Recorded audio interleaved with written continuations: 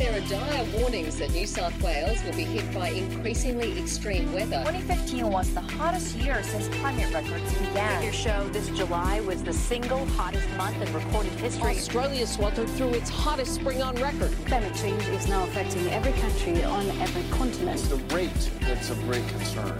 And what do you put that rate down to?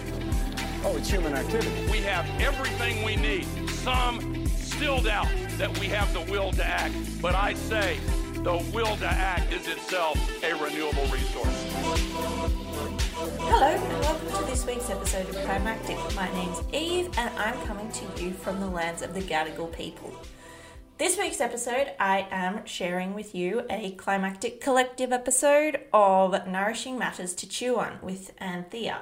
This episode is entitled Working Together, Landcare, New South Wales Aboriginal Engagement, and it's a conversation between Anthea and Craig Aspinall. I picked this episode because I think it's important for all settlers to learn how to walk with traditional owners to heal country, and that not only does Craig have some wisdom about better ways to work together to make sure that country is cared for, but he also has some really useful ideas about how all sorts of volunteer or environmental organisations can make sure that you don't need privilege to participate because the environment is for everyone. This is part one of a two-part series. And in the second half of this series, Craig is going to talk with Anthea about both land and sea. And I'm really excited to listen to that, which you can find on the Nourishing Matters to Chew On general feed. All right, that's enough from me. On with the show.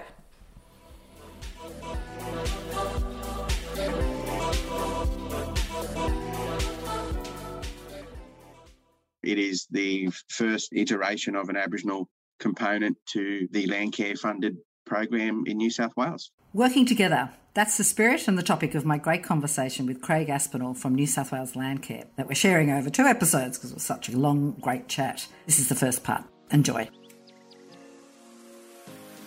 Welcome to Nourishing Matters to Chew On, a podcast that takes its cue from big picture, healthy and sustainable food system agendas and digs in to explore their implications and how they are landing here in Australia. I'm Anthea Fawcett, founder of Foodswell, sustainability advocate and a farmer's daughter from New South Wales. Join me on a journey across our food and agricultural landscapes as I speak with inspiring people who are tackling parts of the wicked puzzle to enable change toward a healthier, more sustainable, fair and resilient food system and environment.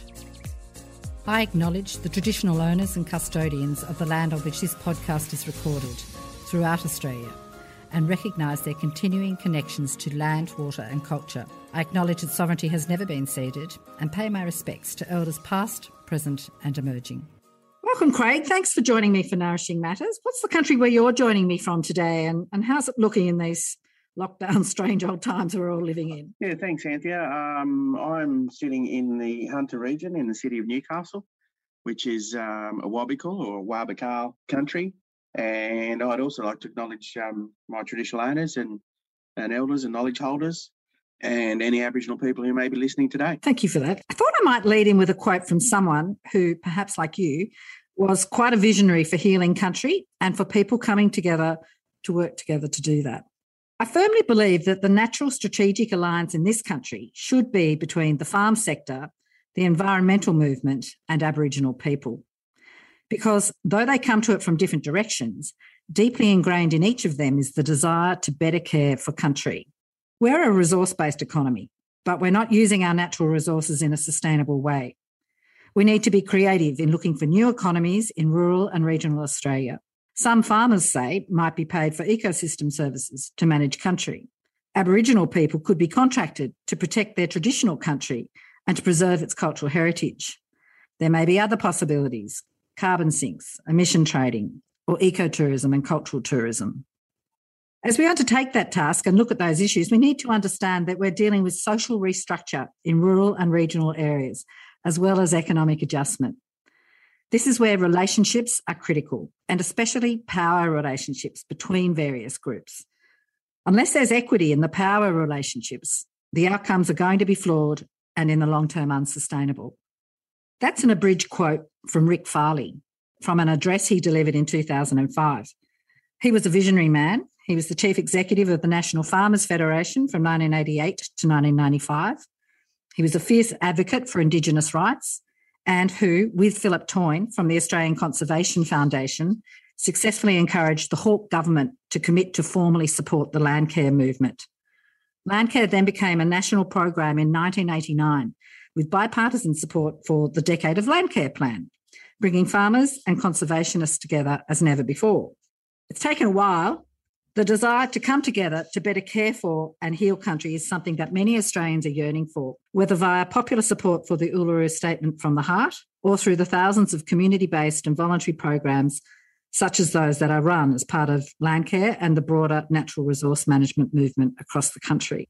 I'm speaking with Craig Aspinall, who is an Aboriginal man from the Biripi Nation on the lower north coast of New South Wales, who has devoted his private and working life to the natural and cultural values associated with land and sea country. He's been a director of Ocean Watch since 2005 and is passionate about the work that Ocean Watch does. It's one of the 56 NRM regions in Australia, but it is the only marine-focused natural resource management organisation responsible for enhancing fish habitats and the marine environment.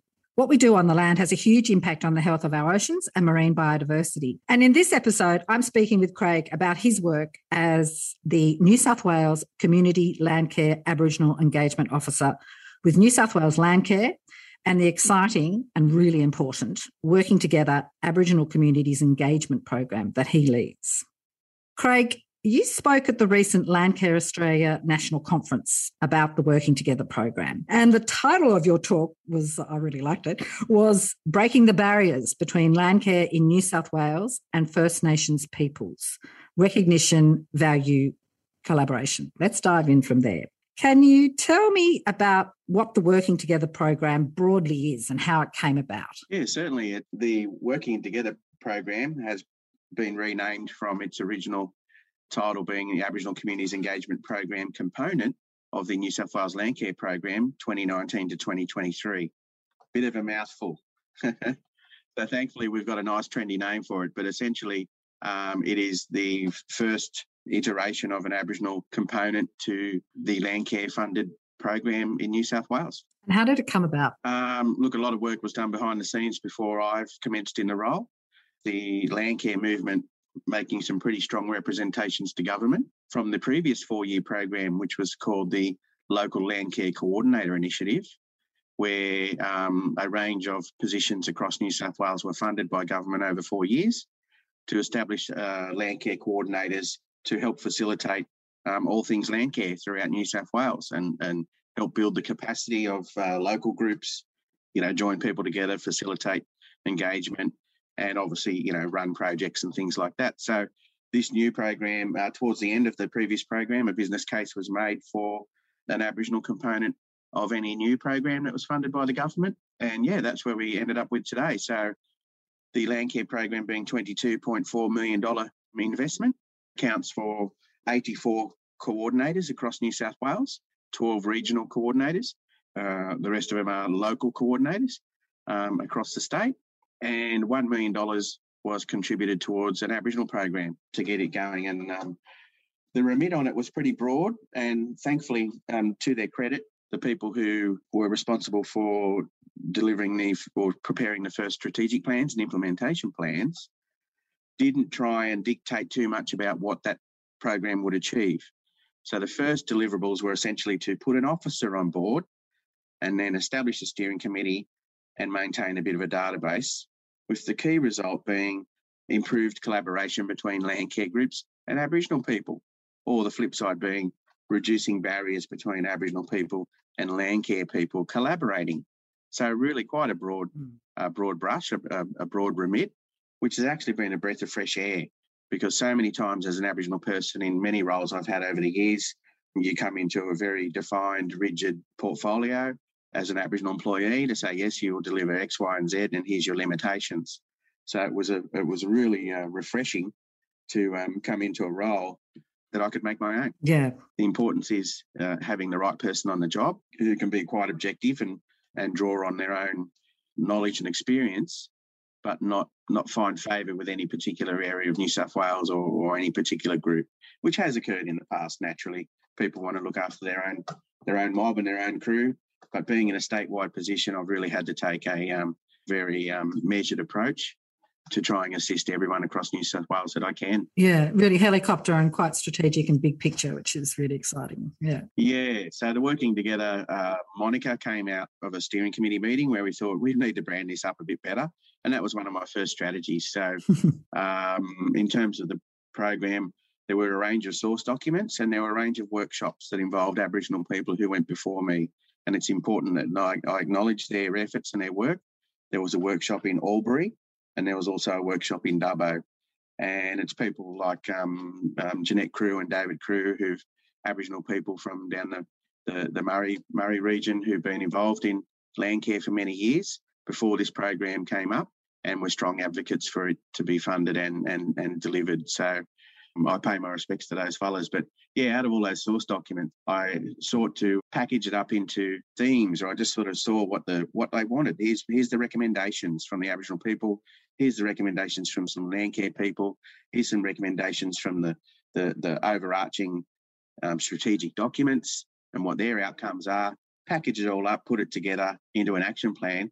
So I end up landing on 5 key themes. And those themes... Yeah, I was going to ask you that. Yeah, and those themes are recognition, Aboriginal recognition, Aboriginal representation and inclusion, relationships and collaboration. I think that's a no-brainer, that one.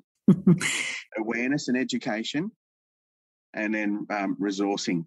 Because I guess, Craig, historically there have been numerous and many barriers to Aboriginal people perhaps feeling welcome or able to get involved in Landcare. Would you like to comment on that? Yeah, well, look, you're absolutely right.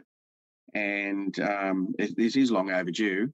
And I am proud to say that Landcare New South Wales as an organisation in its strategic plan, Landcare New South Wales being one of the 2 partners in the Landcare program, the other one being Local Land Services, the state government agency. Really, for Landcare across the country, what New South Wales Landcare is doing is pretty groundbreaking and is a bit of a first, isn't it? Yes. And I am proud of Landcare New South Wales' statement in its strategic plan that says that we acknowledge the original inhabitants of this country, being the First Nations people, as being the original land carers.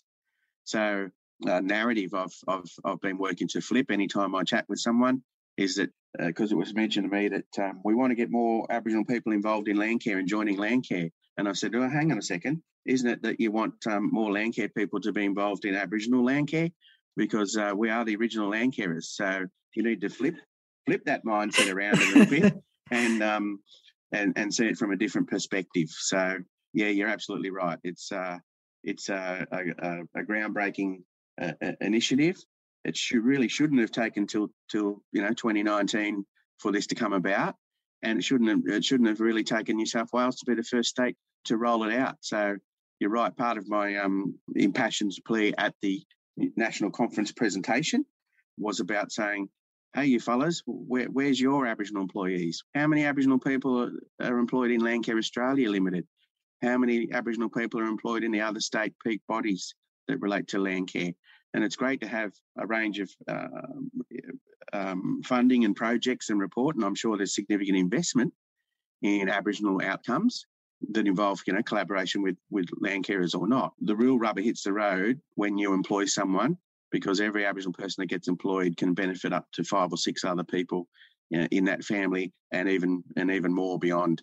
It's that ongoing employment I see. Having rangers employed for a year because that's when the funding comes and then they run out.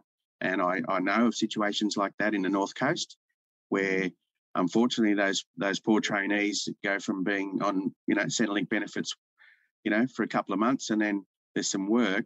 And it's actually had perverse effects in relation to sometimes if there's only 3 months worth of work being offered in Bush Regen, because that's where, the Landcare group or whoever is going to engage them. Yeah, or the little grant came along for. That's right. In the end, those fellas were saying, look, bud, it's not worth us getting off the dole because the amount of effort to get back on, the benefits, makes it really not viable for them to come and do 3 months worth of work. And that's really sad. That's right. So it's about upping the stakes of respect and really serious inclusion and strategic inclusion. Yes, and trying to move on past this cycle of grants and funding and even, it's an eternal frustration for all of us, I suppose, is the cycle of government elections where, you can really only project 4 years worth of an investment in whatever great activity you're doing. And then it has been the case that a lot of fantastic work gets unfunded after 4 years purely because of a change of government or a change of policy. Yeah, and that, I think that applies to the NRM sector across the board pretty much, doesn't it? Absolutely, yeah. So many rich things you've just shared there. So really the program, it's, as you say, 2021, the year of healing country, it's really not just about getting more Aboriginal people involved in Landcare as it currently is it?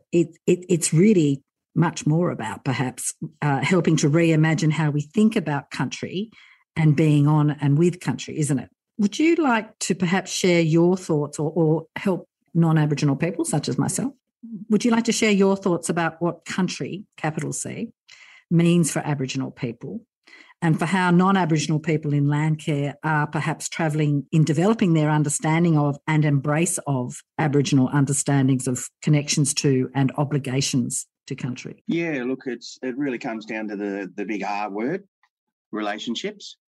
And part of the initiative of the program is I've been focused on relationships between people, but really country to me is about relationships with the land and people. And so, country for me is life, provides everything for us. It also has tremendous well-being aspects to it. And I just know when I drive a couple of hours north back to my original country around Foster-Tuncurry area, and I know as soon as I get somewhere around the Bulladila mark, somewhere, just north of the mile, you can see and feel, and I'm not a vegetation expert, but you can just see and feel the trees and the plants, and it's this familiarity of everyone has somewhere where they go where they just feel warm and just like, this really feels like home. And that's what country is, and it's different for everyone. Obviously, mob from different areas aren't going to get that same internal funny feeling when they, go through my country, but they're going to get it when they go through their own. And I remember an Aboriginal colleague years ago telling me, because I said, "Oh, Dawn, I get really, I don't know, when we get through this bit, I get real funny, And she said, "That's your country talking to you, Craig," And I just went, so I can be a relatively deep spiritual thinking type fella, but it is something that I've had to learn from other Aboriginal people, because I didn't grow up as an Aboriginal bush black. I didn't grow up as an Aboriginal boy at all, really. I was raised by my non-Aboriginal mum, single parent, only child. I was a happy kid, very sporty, went to school. Look, I knew I was Aboriginal, listening to the family talk at night and things like that, and my mum talking to her sisters and stuff, and them sort of, trying to ask her, when she was going to, talk to me about certain things and at what age and stuff. So I'm pretty clear I had their ears pricked. I'd be sitting up at night listening to what they were saying. So, look, I knew what the go was. But the thing is that, all the kids on the mission stuff, I didn't live with them. And so I wasn't immersed in their culture. I think they knew that as well. And I got a real funny story was I was crossing near the mission at Foster to head to the sporting ovals to play soccer one Saturday morning or whatever. And I didn't cross right on the corner of the mission now. I sort of went diagonally across a spare block. And there were some Koori kids playing out the front yard of the first house there. And because it was always like, oh, they're going to bash me or whatever, which, that had occurred over the years at school and stuff. Because from their point of view, they'd be saying, look, you're a black fella, you should be living here with us. What are you doing? Not that I was living flash, I was in a bloody caravan park. But anyway, I wasn't living a high life. But to them, I was an Aboriginal person, and I wasn't living in the community with them, and which wasn't my fault, of course. But I was aware of that, so I was in a little bit of an avoidance mode. Anyway, I started crossing this spare paddock, and they started chucking rocks at me, and I thought, gee, a bit scary, So I'm hoofing up the steps a little bit faster. So I must have got at least, I don't know, flashing back now, it's a bit like when you catch a fish and it was only 6 inches long and ends up 12 foot long when you tell a story 20 years later. But But I reckon I was 50 metres away from these fellas, and they chucked this biggest rock the size of a bloody softball, and hit me square in the back of the head. And lucky was a pretty round sort of pebble-shaped rock, and it got me on the flat, so there was no blood, no nothing, and it just sort of knocked me down a bit, knocked me forwards. And it's amazing because, I don't know, a non-Aboriginal person might, that might be the trigger for them even further hating Aboriginal people the rest of their lives, or, those bastards or whatever. And funnily enough, I always remember what I thought. I just looked around and went, far out, these fellas are deadly. That dude threw that from that far and got me right on the back of the melon. I just went, these people are supreme athletes. What an impressive feat. Even though I still ran like a coward to my soccer game. It was one of the things I've always reflected on my Aboriginality, and just that innate knowledge that, of who I was and my culture, even though I wasn't connected to it, I always knew it was there, and I always knew I was able to connect with it later on sometime in my life. So I didn't really answer your question about country, I suppose, but it's that relationship, it's that growing up, and look, and that is my country up there. And, love the beaches, love the surrounds, immerse myself in it, not necessarily from an Aboriginal perspective, so to speak, but they're still your country. This place is precious, and we know it's damaged, and I think many Australians are really connecting with country in different ways, very, very deeply. And your story is a story of many Aboriginal people, particularly on the East Coast, who were dispossessed of country and from family and so forth. So you really have an incredibly rich base to understand and engage with these issues. Well, and that really lends itself to the quote you gave from Rick Farley earlier on. Yeah, he was a visionary, and you're right. That sense of ownership and connection is not solely limited to Aboriginal people. So non-Aboriginal people who have managed to acquire land and be here for some time, 5-6 generations, they too feel the same connection to country. And they may not be able to articulate it in the same way that Aboriginal people do in terms of that spirituality. Many have, and many have really, thought deeply about it.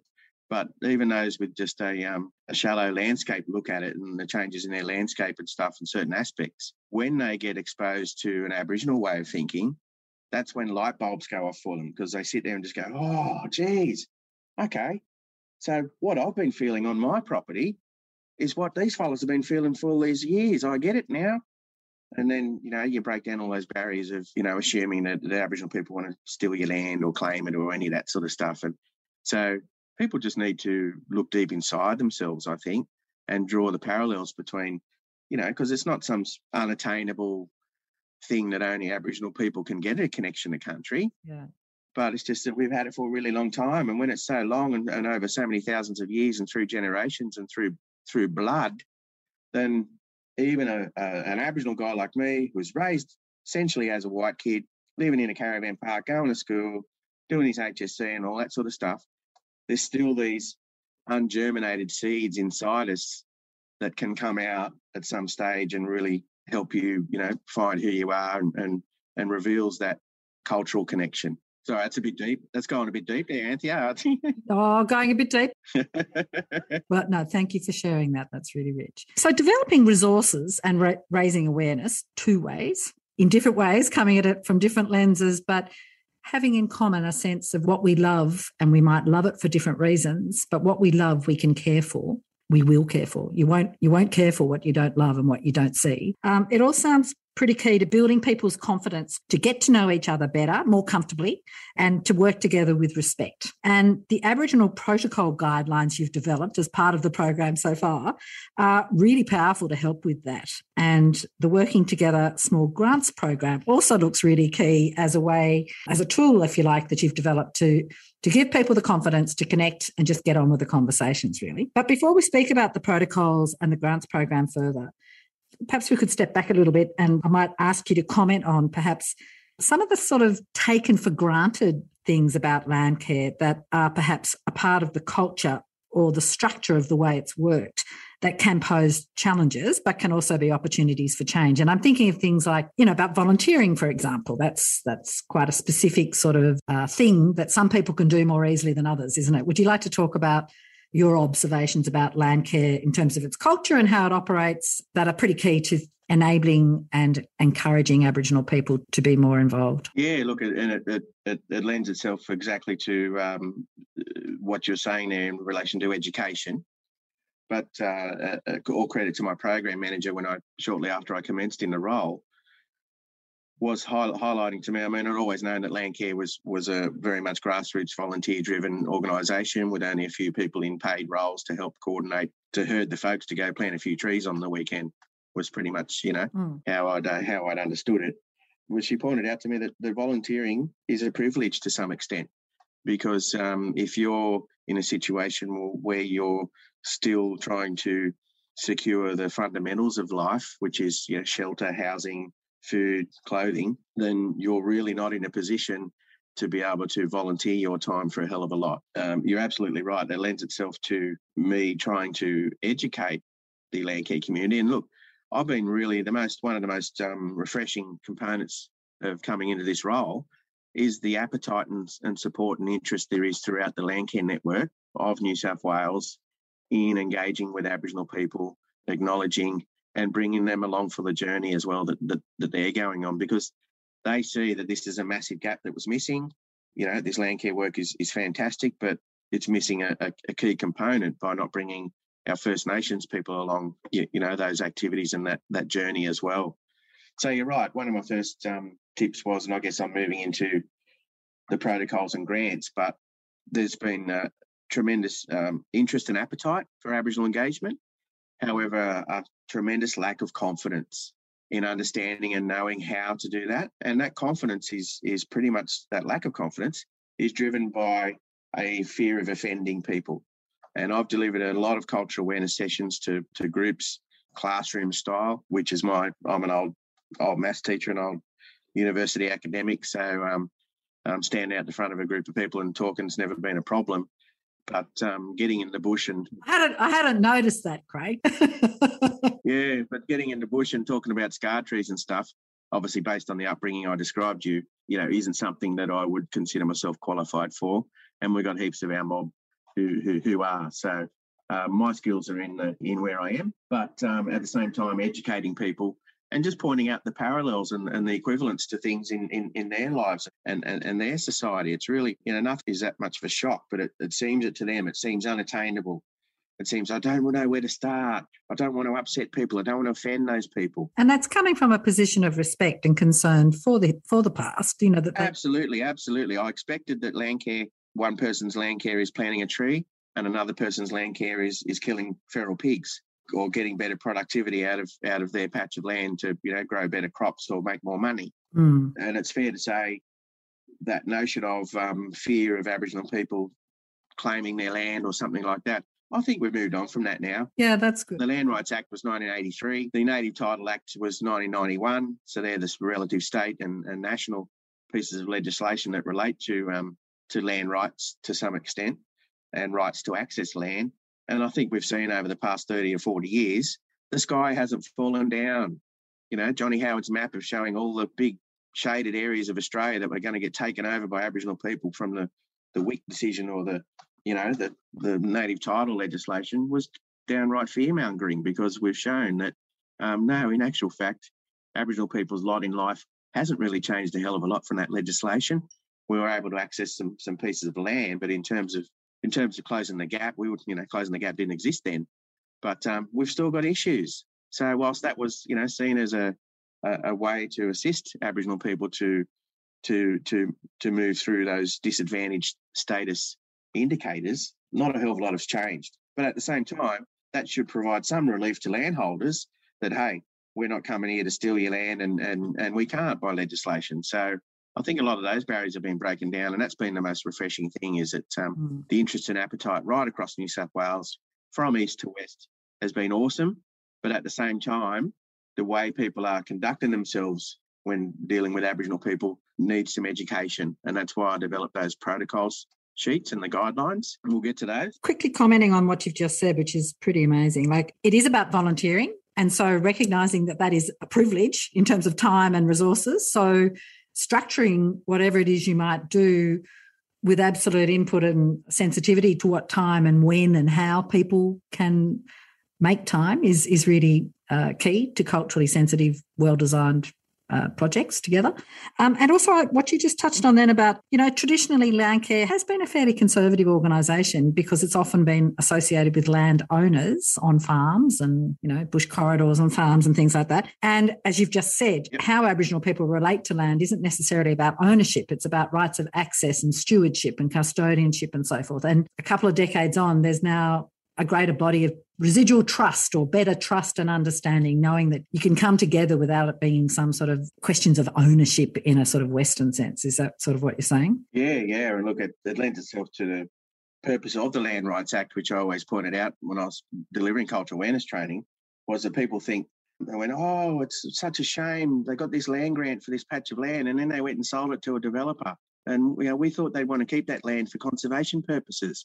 And you need to realise that the purpose of the Land Rights Act in New South Wales of 1983 was to recognise dispossession of land as a key economic asset. Yes, as in everyone else has managed to build wealth in Australia for themselves and for the country via land ownership, and yet Aboriginal people got left behind on that building of wealth and improving their standard of living. If they, obviously Aboriginal people value special places and value country, but at the same time, it is the kangaroo that's on the dollar coin that we hunt now because that's what puts food on the table. So, not many of us are out with spears spearing kangaroos to make a feed anymore. Some are, but plenty of us aren't. You got to get a job. You need money. You need cash. You got bread and milk. We're not making damper in the rocks and stuff many places anymore.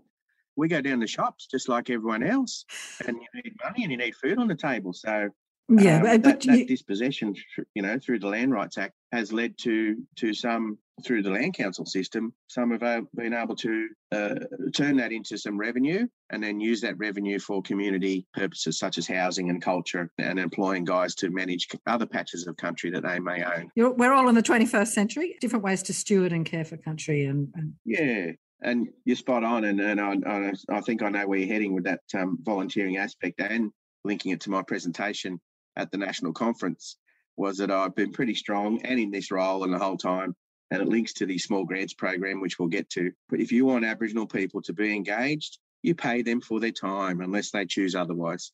And that certainly happens plenty of places. Aboriginal people give their time, knowledge and input freely. Very generously, yeah. But you want a brand new program to be introduced and you want Aboriginal people to come along, then you need to pay them just as you'll pay an ecologist, you'll pay any other specialist who has maybe a university qualification. Well, guess what? Blackfellas don't need a university qualification. Some of us, and not all of us, of course, but some of us have knowledge that you'll never get at university. And it's the sharing of that knowledge. For many years, wanted that to be given for free. Don't they want to just do that out of the benefit for the environment? Well, yeah, they care about the environment, but what good is it given all this information and knowledge and they're still sitting in poverty and can't feed themselves or raise their children? So it hasn't been anything that's been contentious. No one's really questioned me on it. I've just reinforced it. And by reinforcing it, they're going to say, well, we haven't got the funds for that. And so that's where the small grants program came in from the program.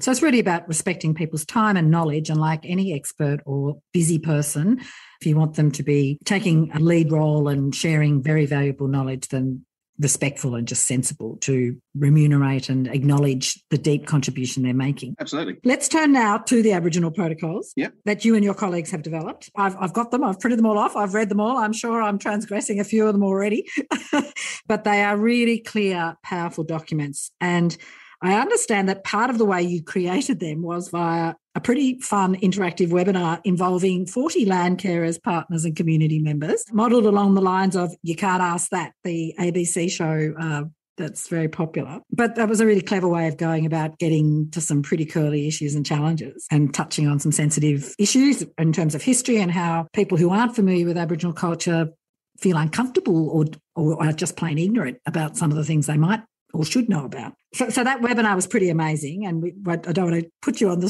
spot too much about that, but it was such a clever way of going into the heart of some of these issues. Can you tell us about what the 4 protocols or guidelines that you've developed are? Perhaps tell us about the names of them and what they're each tackling. No, thanks, Anthea. Those protocols are drawn on a range of resources that I've had over the years from delivering cultural awareness training sessions, but also resources that I've gathered through my roles at university and the like as well. And look, they're not rocket science to most Aboriginal people. What I've got written in there, it's Aboriginal Studies 101, if I can put it that way. These are really the basic building blocks of engaging with Aboriginal people. Having said that, I've got disclaimers on them and say, your experience may differ from what I've described here. For example, good one I did for a lot of educators and teachers and the like when I was delivering training was that an Aboriginal child lowering their eye is not a sign of disrespect, but it's, the old school teacher yelling at me saying, "Look at me when I'm talking to you, son," is one of those prime examples. But having said that, it may well be that an Aboriginal kid in your class may not lower their eye and may establish eye contact. So it's just having awareness that these things may be something that you need to consider, but they're not necessarily compulsory. And I guess that's part of the challenge, is that people have an expectation that there's a one-stop shop, that there's some easy thing. They want it to be easy. The webinar that you described, the You Can't Ask That, I had 33 questions gathered from a much broader set of questions. We did a similar type of activity for a NAIDOC Week event when I was in the public service, in a New South Wales public service. So those 33 questions were gathered from around 150 questions that were done via live stream anonymously. So when people are able to ask things anonymously rather than being in a room putting their hand up and maybe asking a question that they're a bit ashamed or a bit embarrassed about or going to feel silly about, they were happy to type that in on an anonymous live stream to a panel of people answering the questions, obviously with a moderator to screen any that might have been a little bit how you going in terms of racially or whatever. But the main thing I see, and none of these protocols that I've got here are rocket science, and they can be found in a whole lot of other places. So even the ones about, one of them's welcome to country and acknowledgement of country, that's your fundamental thing. Out at our Dubbo gathering we just had in June, which was a gathering for the Landcare program participants. So we had around 130 people from right across New South Wales come to that gathering for the Landcare program. So not necessarily your grassroots people or your landholders. These are the people who are in the paid coordinator positions for the funded program I mentioned at the start. And I did a presentation there which used a film, from a fellow at University of Wollongong, where Jade Kennedy at the University of Wollongong does a bit of a 15-minute speech on welcome to country and acknowledgement of country. And the key points of that was that the example he provided, and we see it everywhere we go, you might have a meeting or whatever, and the chair of the meeting will say, all right, just like to acknowledge country, it'll acknowledge elders, past, present, emerging, et cetera, et cetera. And then they go, all right, now let's get down to the real business of why we're here today. The acknowledgement is fantastic, but still really missing the point. And Jade's presentation on there really pointed out that it's a call and response situation.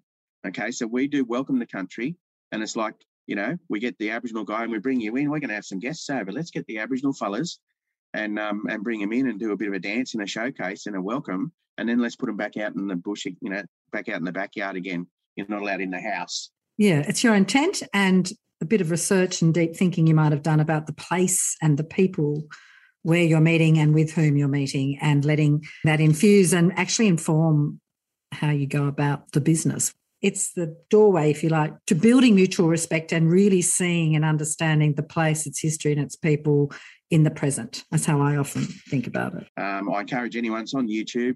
It's his name's Jade Kennedy. It's a University of Wollongong TEDx presentation, and it really paints a picture perfectly. But the protocols document I put together pretty much it's lifted from Reconciliation Australia, and it's just explaining welcome to country, acknowledgement of country. And even in the state government, we introduced some plastic credit cards. Not an original idea, but there's a few of them happening around the place on lanyards. So in the end, we had about 4,000 New South Wales public sector employees, all with these lanyards that had a sample text of an acknowledgement of country and explaining what it is on the other side.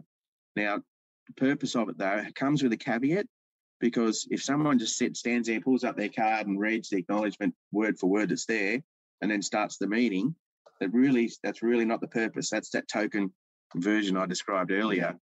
So what I try and tell people, and early in the job I had Landcare coordinators sending me their samples. Craig, does this acknowledgement sound okay? Craig, I want to put one on the bottom of my email. Is this wording all right?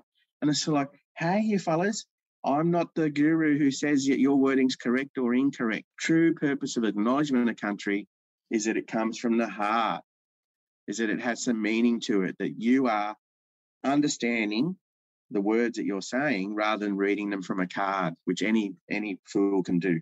Okay, so I've never done two acknowledgements of country the same way. I have a bank of phrases that are in there, and depending on where my mind sets the goals for that particular day, that'll be the acknowledgement. It's more important that it's heartfelt than the actual words you're saying. People want to get the words perfect. Don't worry about the words. It's your intent behind it. And those are the other three protocols, fact sheets that relate to tips and facts, communication, working with Aboriginal people. They're all just your nuts and bolts of your different, ways to communicate, introducing people to the notion of sorry business. If you had a meeting organised next week and someone's passed away in the community, forget your meeting. So it's just about that Western philosophy of let's get things done, let's get this business done. Long periods of silence and, filling the gaps. It's just so uncomfortable for a lot of non-Aboriginal people to sit in a meeting and just have a period where even 1 minute can seem like an hour if no one's talking. This burning desire to fill those spaces by a lot of non-Aboriginal people. But in fact, those periods of silence were a feature of Aboriginal meetings, and not just talking for the sake of talking. Yeah, and reflection and yarning as an iterative, circular, non-confrontational, but snowballing together rather than Western ways of talking about these things is often. Yes. Yeah, or either or decisions, allowing space for the conversation to move and for people to move together without having to contradict each other or confront each other. And look, part of those I've used in my presentations. I used it at both Dubbo and the national presentation.